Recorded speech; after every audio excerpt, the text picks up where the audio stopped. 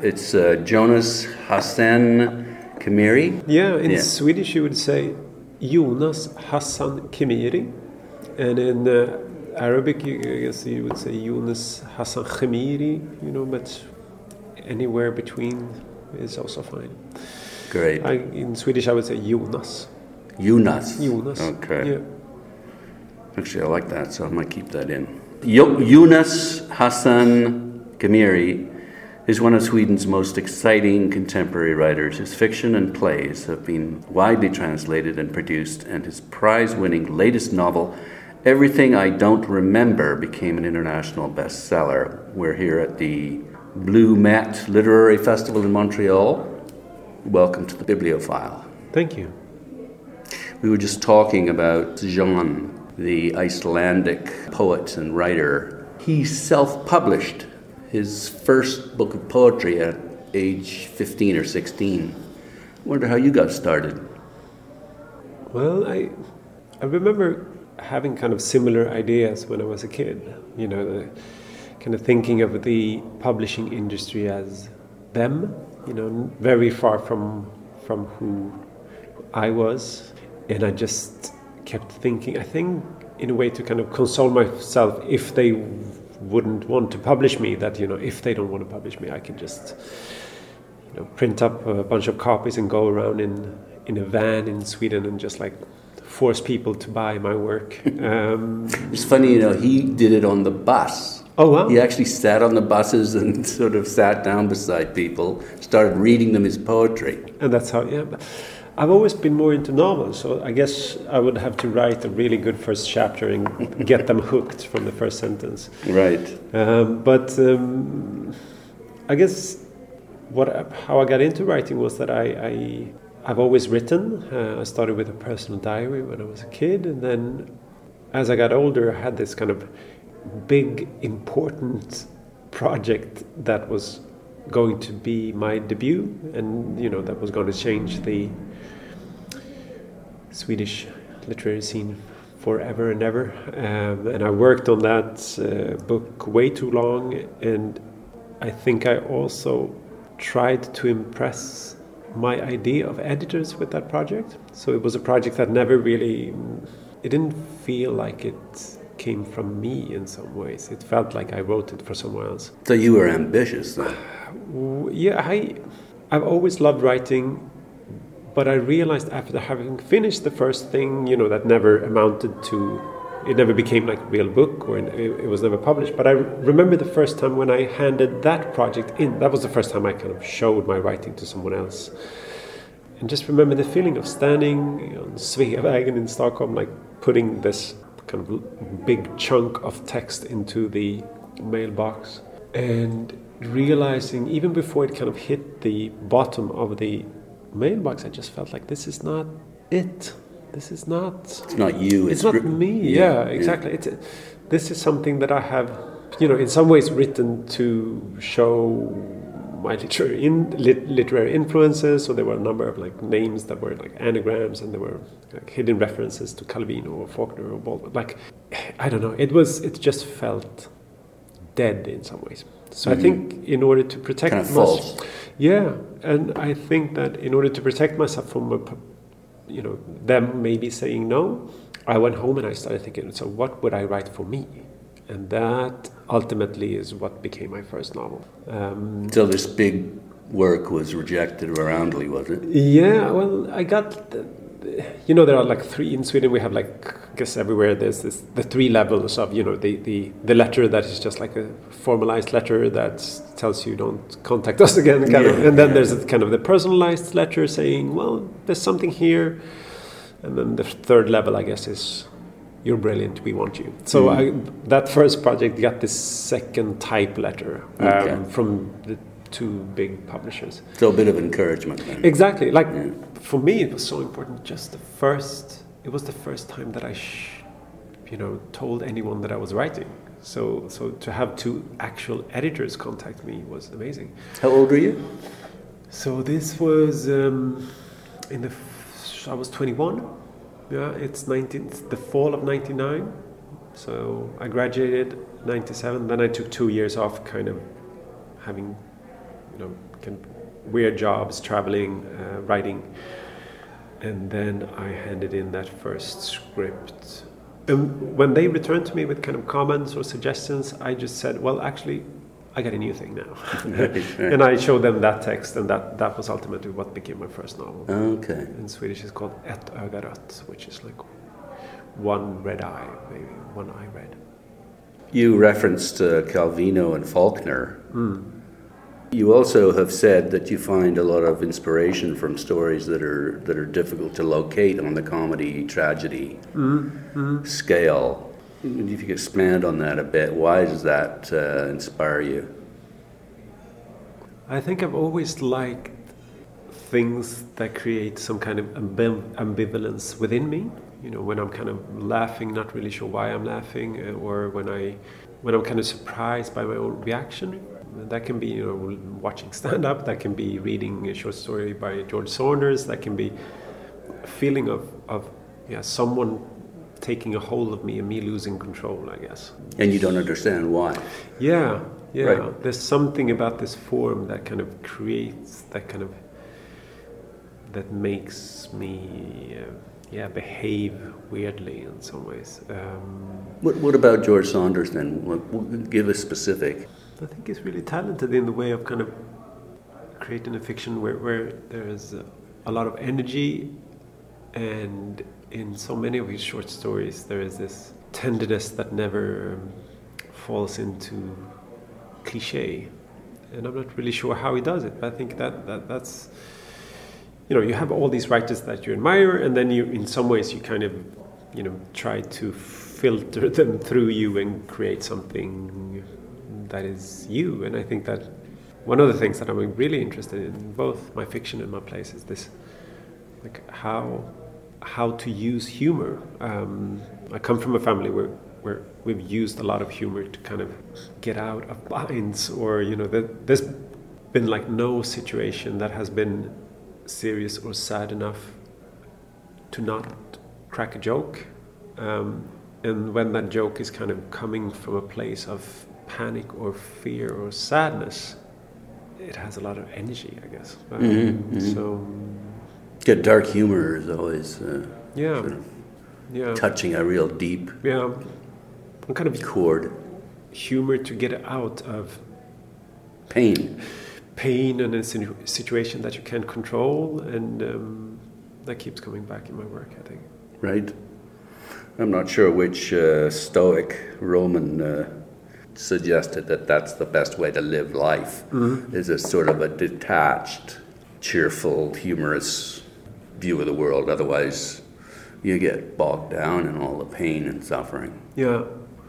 One of the other sort of topics that I guess intrigues you is how we remember people who've died, and what kind of memories we cling on to, and what we actually forget. So maybe you could expand on that.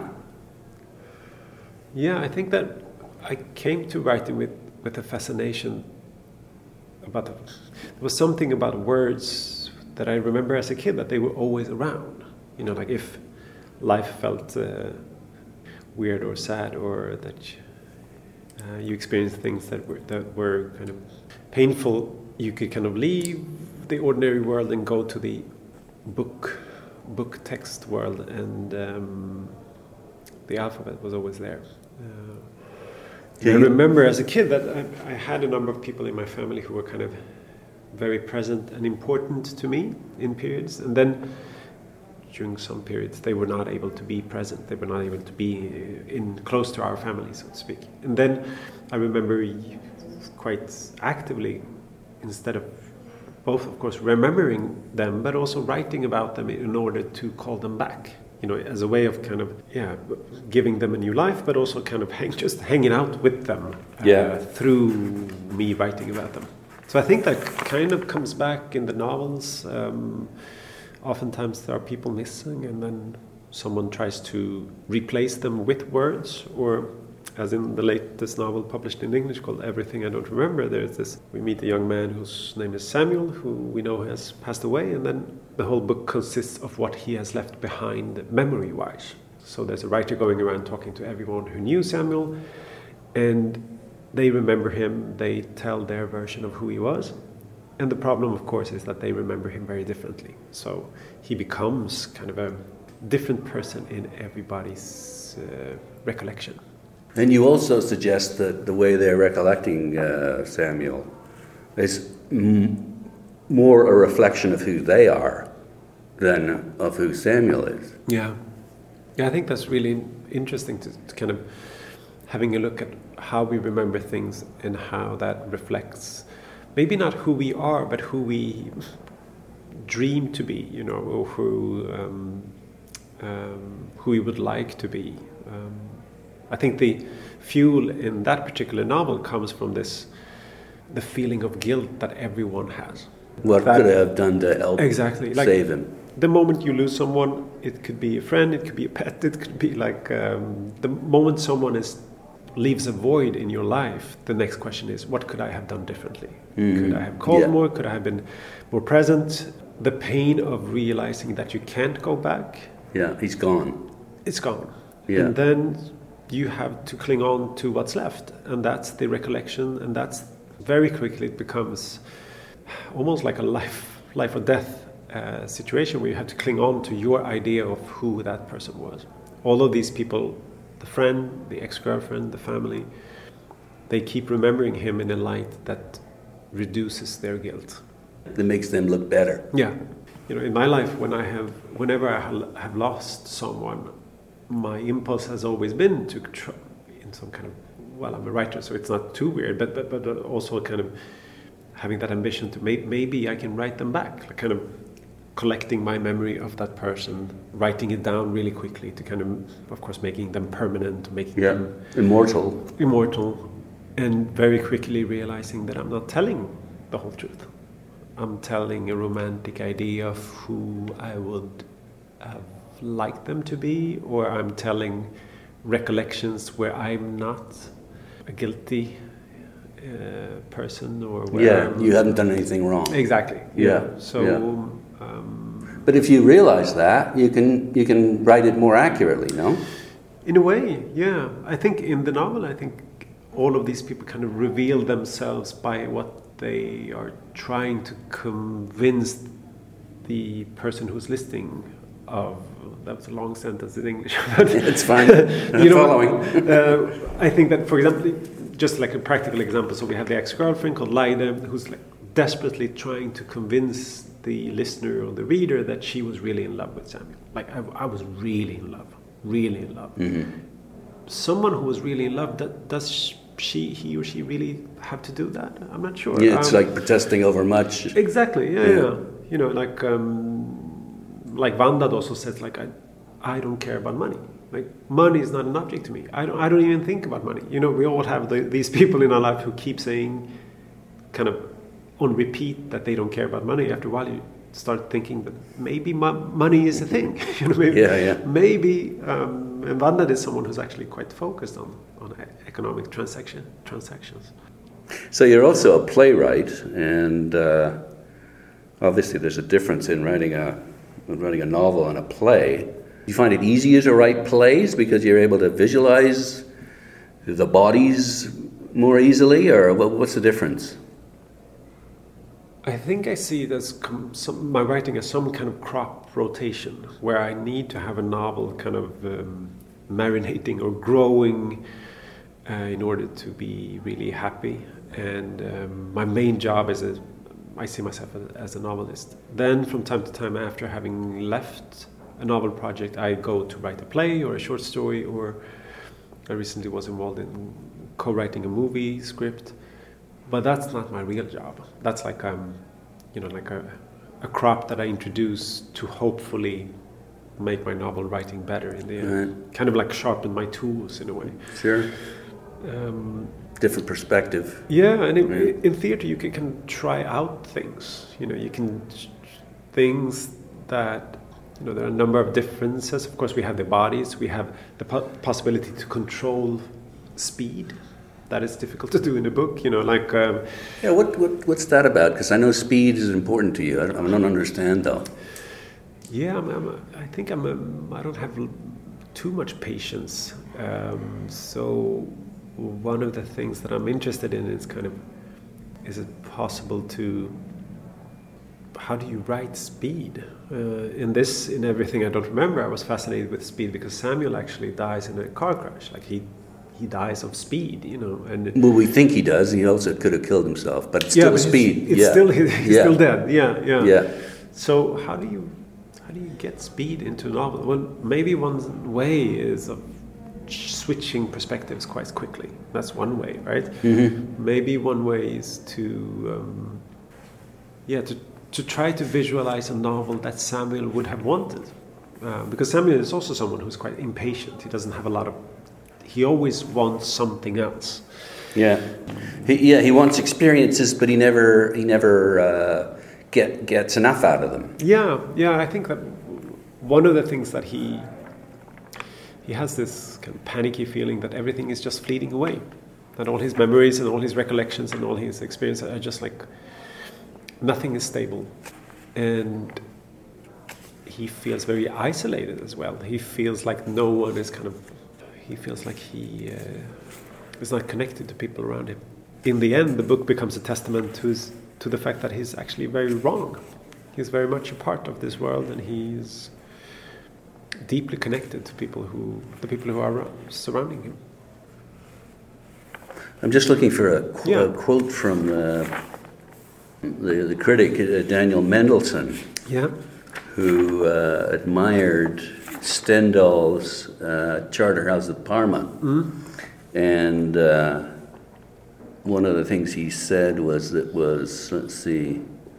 once spontaneous and premeditated, quick pace of narrative, vividness of characters, balanced by sardonic assessment of human nature and politics, impetuousness and forward movement, urgent, impatient style, vibrant characters, prey to unruly emotions.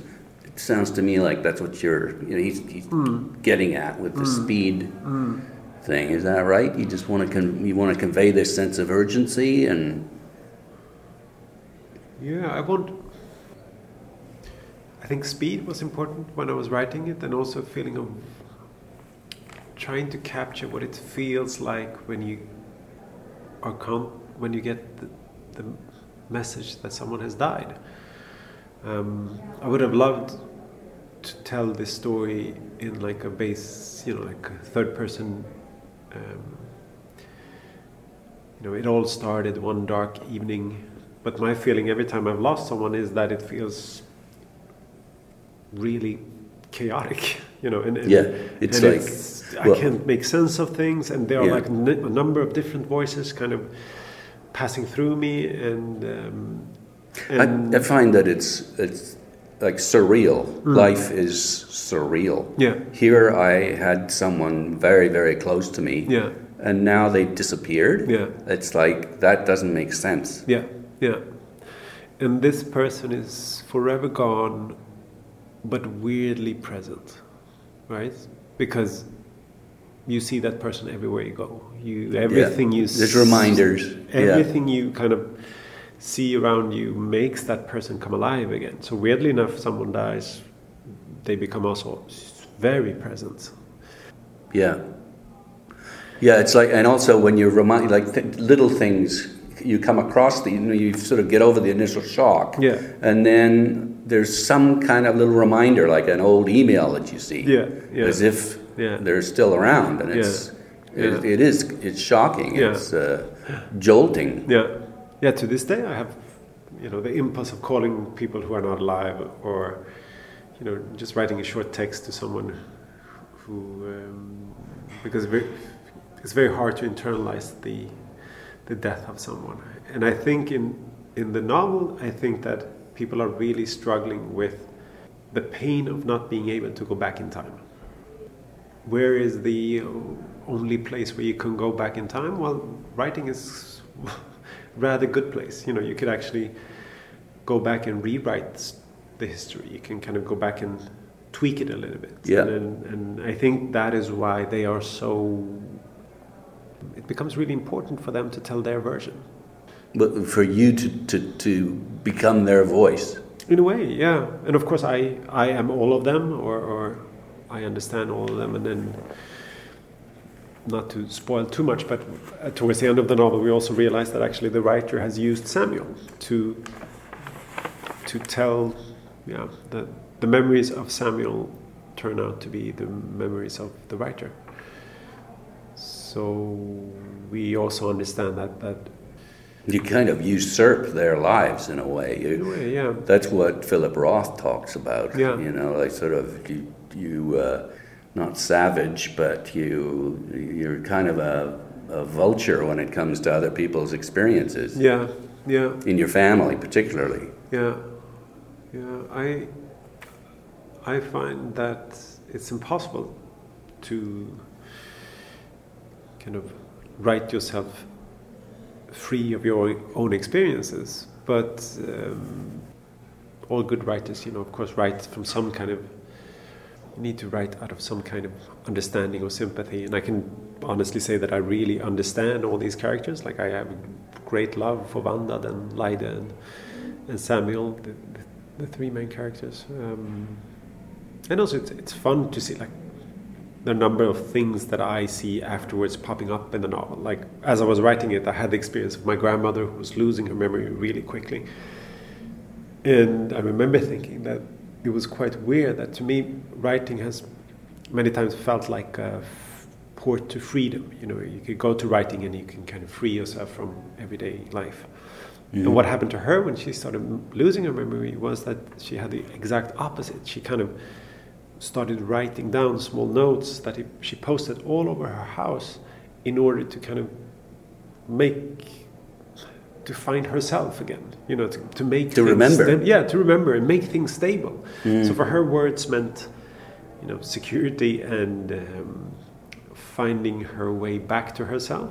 And to me, words, I think, at least in the beginning of my career, was much more a thing that I saw as an emergency exit from life in some ways. And that dynamic, I think that that dynamic comes alive in the novel, that people use words for different purposes.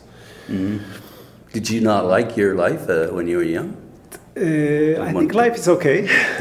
Do you feel like you wanted to escape from it, though? Or? Yeah. Very often I felt like... and why is that? Well, this morning I saw an amazing installation here in Montreal called the Chalk Room by Laurie Anderson, kind of an interactive virtual reality room. And it was the film director? Yeah, you're kind of flying around inside a story, a three-dimensional story, using like a virtual reality mask. And it was amazing. And stepping out of that, you had this kind of weird feeling that the outside world was less real than the inside world. That I would love to go back inside and just stay there. It was more intense? More intense and realer. It felt realer to be on the inside. Like, it felt, yeah. What's the definition of realer? That I could fly. That's not real, though. Well, maybe it is. It's true, I guess. No, but I just stepping out, linking back to writing, I felt like, wow, this is what reading was like when I was a kid.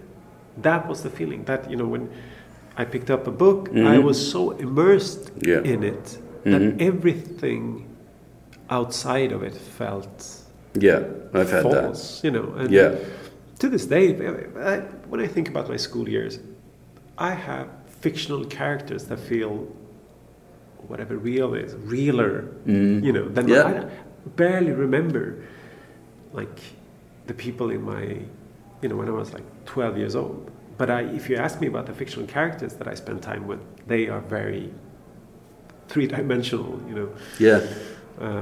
So that role, like writing and text, they've played that role in my life. Yeah, there's a definition of quite a few writers, when they're asked why they write, it's the recuperation of what time takes away from us. Mm-hmm. Yeah. Or to give voice to people or issues that don't have a voice of their own, I guess. I never had that That has never been my... It's just come out of a feeling of if I don't do it, I'm not happy. Yeah. You know. So it's a pleasure principle. Yeah, survival tactics. You've talked about the fact that you're sort of more oral or audio focused, and that you do hear voices, and that you listen to them. Is that a bit like, you know, Mozart just sort of sitting there and the music pours into him from heaven and he just writes it out, or is that a bit too dramatic? Well, I always like to compare myself to Mozart. It's just, I remember as a kid I went to like a reading of a Swedish writer who I really liked. Who's that? Peter Kilegård. He wrote a beautiful book called Anvisningar till en fader, Directions to a Father. It's a beautiful novel that I read as a kid. Is it in English? I don't think so, no. Oh, okay. Maybe one day, like this podcast. It's just a beautiful short book, and I went to a reading of his, and he talked about writing, and he said something, you know, like you have to follow your inner voice or something like that. Mm-hmm. And I remember thinking that it just felt weird. What is that? What's an inner voice? Weirdly religious in some ways. And then the first time I started a project that came alive on its own, it very much felt like I was listening to the inner voice or the voices from somewhere, or it was very much an act of disappearing, actually. It felt like I disappeared, and that all of a sudden the text kind of took a hold. And that was an amazing feeling. Of course, that's a very rare feeling. It's happened like for every project that I've published, it's happened once. And when that happens, you feel like, you know, here it is. Finally, it's here. But of course, I have tons of projects where that never happens. And then, you know, you kind of put them in the folder of projects that I spend too much time on that never amounted to anything. There's like grace almost. It's a gift that you can't summon up. Yeah, in a weird way. To me, that's how it's been. Maybe one day I will become another sort of writer who can just like map out things and do like dramatical curves or whatever. I'm not there yet. In the novel that we're talking about, I'll get the name of it here. Yeah. Everything I Don't Remember. It's very difficult to tell, certainly for the first 100 pages or so, who's talking. And we're not sure exactly who's telling the truth. I kind of felt that's very Nietzschean. You know, that the truth is perspective. Yeah. Were you affected by Nietzsche at all, or not? No, I think coming from the theater, every voice has a mouth.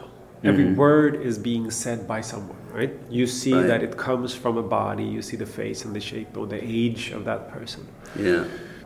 The thing that I really like about books is that you have to do that work on your own. As a reader, you have to fill that body. You hear that voice in your head, and in the books that I love, I feel like a co-creator of what is of the fictional world. You know, I'm actually stepping into it, and I'm hearing that voice in my head, and I have to construct a person who is behind those words.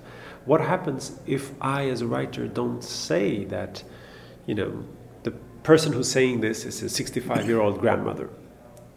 If there is a phrase in the book, someone says, I really loved him. I really loved him. If I'm going to tell you it's a grandmother, okay, you have one version of it. If I tell you, actually, it's Laida, his ex-girlfriend, okay, that phrase becomes something different, right? If it's his best friend, Vandad, then that phrase becomes something else. And I'm really fascinated by those kind of few seconds of insecurity, what they do to a reader. Well, it's also frustrating being a reader, too. Yeah, and maybe that's what you want. I don't know. My goal is not to frustrate, but maybe to get the feeling of, like, you have to create this with me. You know what I mean? Like these are Lego blocks, and you have to put them together. they don't exist without you. You know, if I'm going to give you like in actuality, there's no work. Yeah, if you give it to everything, then there's no work on the part of the reader. Is that it? No, much more that this is how the structure is actually quite simple. Like every other section is vandad, and then we kind of follow the writer as he's mapping Samuel's last day alive. But I really enjoy as a writer when I'm not completely sure who is saying what, because it enables me, I think, to kind of not trust my preconceived ideas about things. And it's just a matter of tastes. Yeah. There are many different books, and there are tons of books where you don't have to do this. And then I think, hopefully there are some people who like this kind of book as well. You know? Well, there definitely are, because it's an international bestseller. So. Well, I don't know who said that. Well, I guess your royalty check might say some of it. I have quite a big readership in my home country, but how big are you in Sweden? Like, are you big news in Sweden?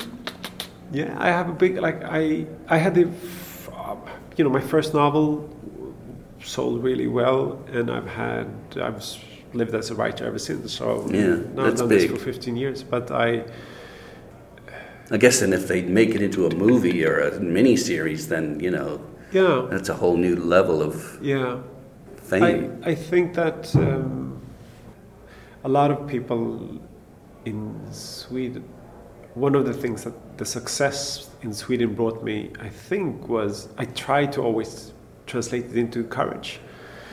Confidence?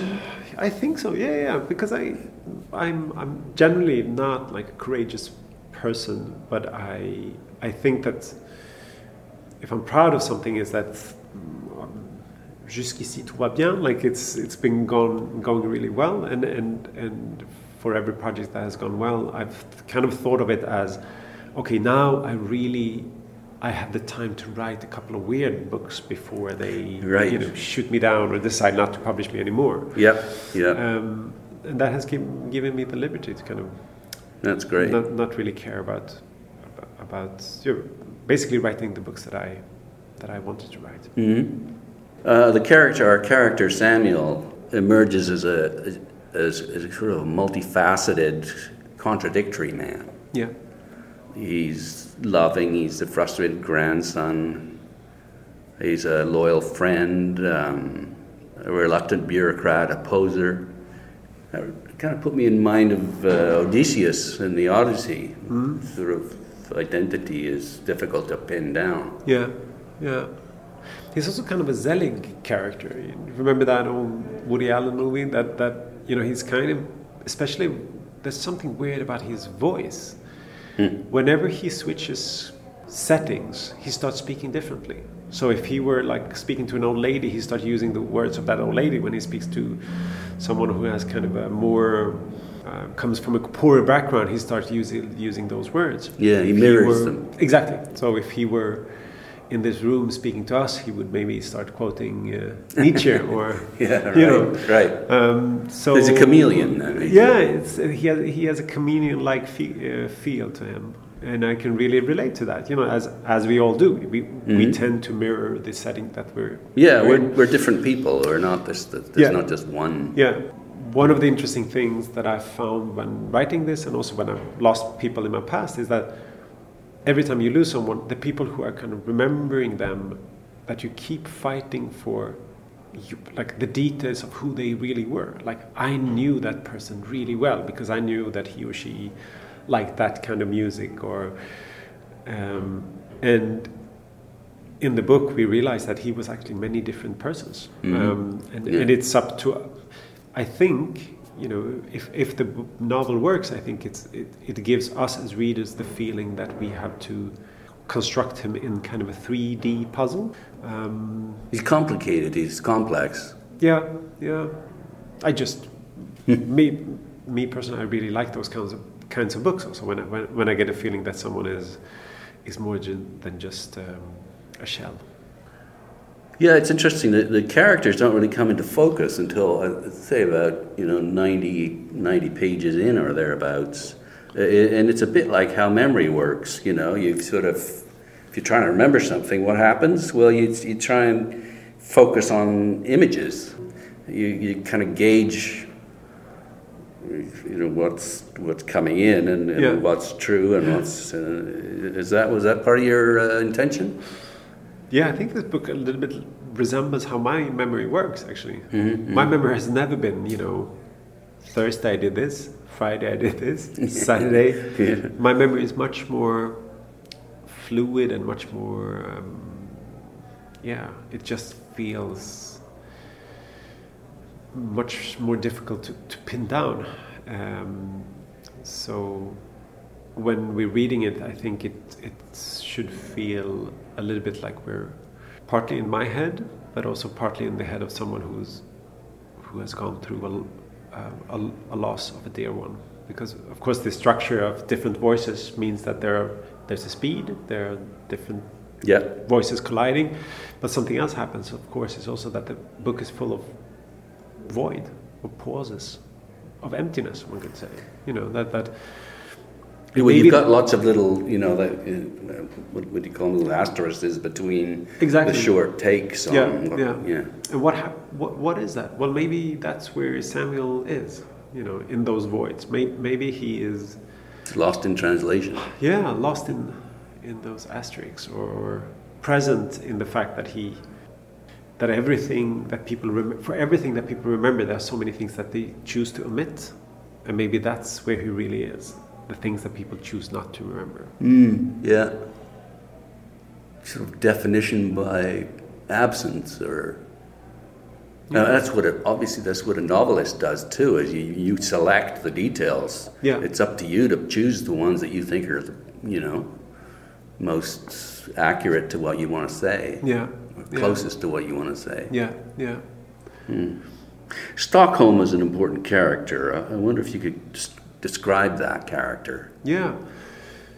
I think of Stockholm a little bit as a character of the novel because I would say, I was born and raised in Stockholm. I love my hometown. I kind of see really problematic things about it as well. I see economic boundaries that were not there when I was a kid. As obviously, economic boundaries, I mean, rich people living close to rich people, poor people living in poor areas. Yeah. And I also see very few meeting places, very few spaces where people from different backgrounds, different ethnicities, ages kind of are able to speak or communicate to each other. Like where would be an example? I don't know. You tell me. What would that be? I'm thinking of maybe like a city square, or city square, or I think it's in a segregated city. Kind of the lack of those kind of meeting spaces are just like driving people apart even more, I guess. Mm-hmm. Yeah. So I think that one of the things that the novel does is that they take a number of the grandmother, the girlfriend, the best friend, and kind of force them to meet through Samuel. That this is the place where they meet. Their voices meet through Samuel. Yeah, kind of a common tragedy. Yeah. And it's so funny to write about a city where that is also, it has this reputation of being so beautiful and lots of bridges and water. Clean and the Venice of the North is the slogan of the city. And then to also show that there are, there are other sides to this city. There are darker sides, discrimination aspects of the city, and to show that, to show something that is not part of the official image is I've always found that intriguing to try to do that in my writing. Yeah, what is this about Scandinavian noir? Why? I don't know. Do you mean the success, or why they keep writing? Why they keep? Well, I guess they keep writing about it because it's so successful. But I just wonder why it's there, and is it because of the lifestyle there, or is it because of? I think crime fiction is it's very popular anyway. Yeah. But to have that part of the world associated with it, I just wonder why. Maybe it's linked to this kind of old school idea of the Nordic countries as a paradise. And then, even in paradise, these terrible things happen. So it's kind of unexpected. Maybe that's it. Maybe Nordic writers are really good at writing crime. I'm not sure. There's quite a long tradition of it, like well-written crime as well. Like I'm not a part of that scene at all. But of course, I have a huge respect for those people who, they're also writing away and doing their thing. But it's and it's spreading to television big time, isn't it? Yeah. And I just find that it's quite far from what I'm trying to do. Yeah, so I'm not sure. You have a lot of U.S. popular culture, American popular culture references in this novel. Did you change it, or were they originally there? No, we're really influenced by the States. You are, okay, yeah. Just like Canada. Yeah. It's just like to go to Sweden and speak with like an accent, like an American accent, it gives you a lot of linguistic power, so to speak. It's like a high status thing, to have an American accent. Yeah, to speak like Swedish with an American accent is like looked upon as really cool, and we have like a lot of Swedish brands with American names in order to give kind of an air of Americana. Despite who's in office right now. Yeah. I think that one of the ambitions with this novel was just to tell the story of a few contemporary people living in Stockholm, and then you have to be honest about what they're listening to, what they're reading, or and a big part of that is music, of course, and what they wear, and so. Here's just a line in the novel that I liked. It's when you're in love, cliches make sense. Yeah. I think that's one of the things that when I was younger, I remember listening to a lot of old school soul songs and just thinking, this is lame ass writing. Like, this is not how you write about love, because it was just like sappy, and then falling in love for the first time when I was like 18, I was just like, this is the most beautiful song. It's amazing. And it's interesting how when you're in this kind of, maybe it's generally true, like when you're in an emotional state, all those cliches ring true. And then you need maybe you even need the comfort of those cliches to feel like you're part of something bigger. I'm not sure.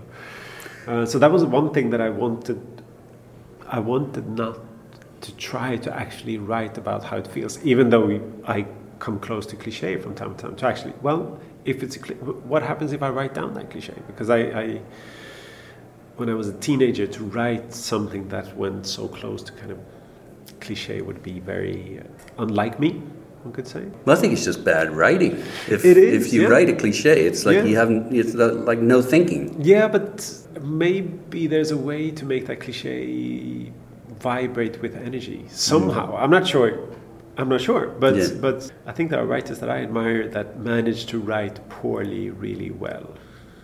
How's that again? I think that there are writers that I admire who write poorly really well. Write sort of with cliche written. They manage to write. Who are they? I would say someone like the Norwegian writer Karl Ove Knausgård is a good example of someone who's. So to explain myself, I would say that he's able to kind of import the unevenness of his writing and the fact that he sometimes writes poorly, and that becomes a sign of his personality and a sign of a feeling of closeness to him as a writer. Yeah, he's ordinary. I mean, you can relate to him. Yeah, maybe that's it. That he becomes us. He's also prone to using this sappy language or this lame-ass cliche, and it's actually part of the bigger project that he doesn't have time to go back and be smart. That's right. It's easy to write long. It's hard to write short. Yeah, I think he has another way of thinking of speed. But I think a lot of his projects in the My Struggle books are linked to this.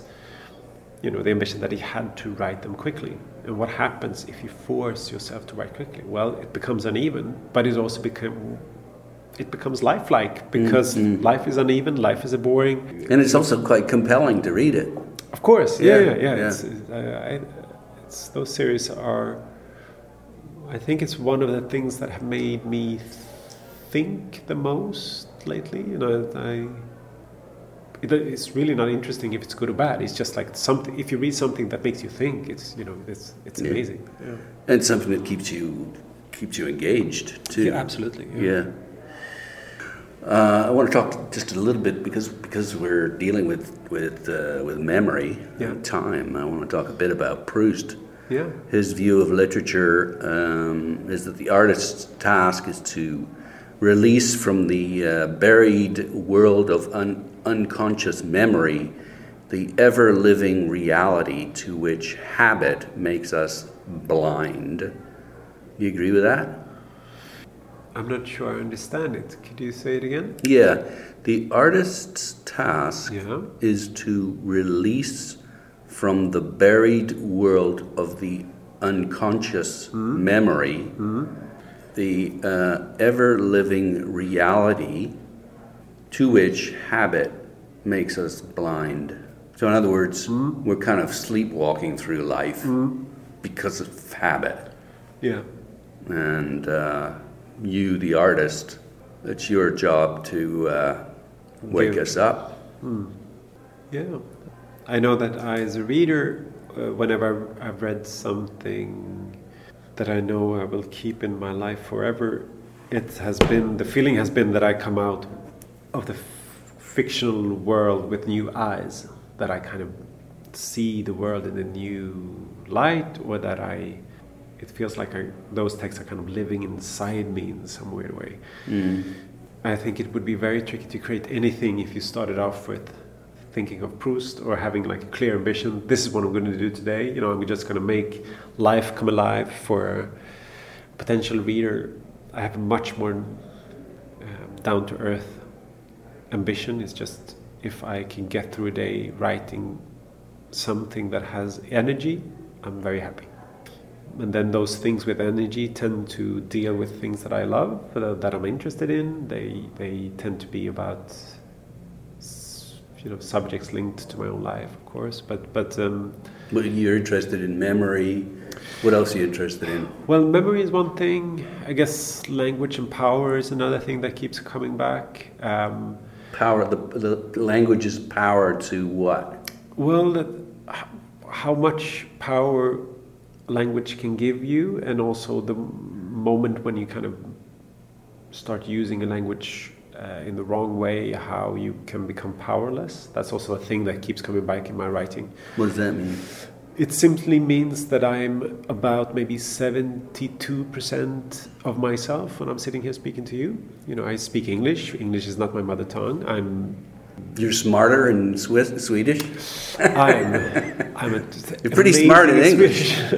No, I just find it interesting to having a look at like what words do to you, basically. I think that it just keeps, I don't know why, but it keeps coming back in my writing. There's that people keep, I guess, using language as a way to change the world around them, or maybe change how they view themselves. Well, for example, I've written one novel, or it's not both a novel and a play, called I Call My Brothers. And then during 24 hours, we're in the head of someone who walks around his hometown thinking that everyone thinks that he is a criminal or that he is a terrorist. So the city has been placed under, it's like during 24 hours, the city has been struck by a terrorist attack. Mm-hmm. The main character, we never know we get to know him through his thoughts. He's convinced that everyone thinks that he's part of this. So he's paranoid. Well, that's the question. Is he paranoid, or is the police who are watching him paranoid? Like, so he walks around a city full of fear, and the question is he the fearful one, or are they, like, who's the paranoid one? I think that's the question. And how does language figure into that? Well, the thing is, he's by himself for 24 hours. Nothing happens, but he engages with the world through a number of people who are not physically present, but he hears their voices, one could say. Mm-hmm. So he has a friend who has left the city. He recalls her with the use of her voice, or calls her, and then that's his way of trying to break his isolation. He has a cousin who's abroad. He uses her voice to kind of call her back. He has a grandmother who's dead. He calls her back using her voice, so to speak. So what I'm trying to say is just that's a thing that seems to be coming back. I'm not sure why, but... So you're not alone then? Well, sadly enough, he's even more alone because he needs to... He misses them? He's not able to have their physical presence, so he has to use language. And I think that we both use words to communicate. I guess that's one of the reasons why I'm fascinated by this, because when you're using words, there's always this distance between you and real life.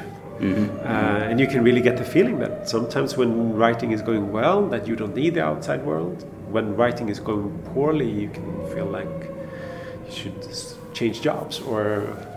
Just getting back to the voices. So words stand in for people.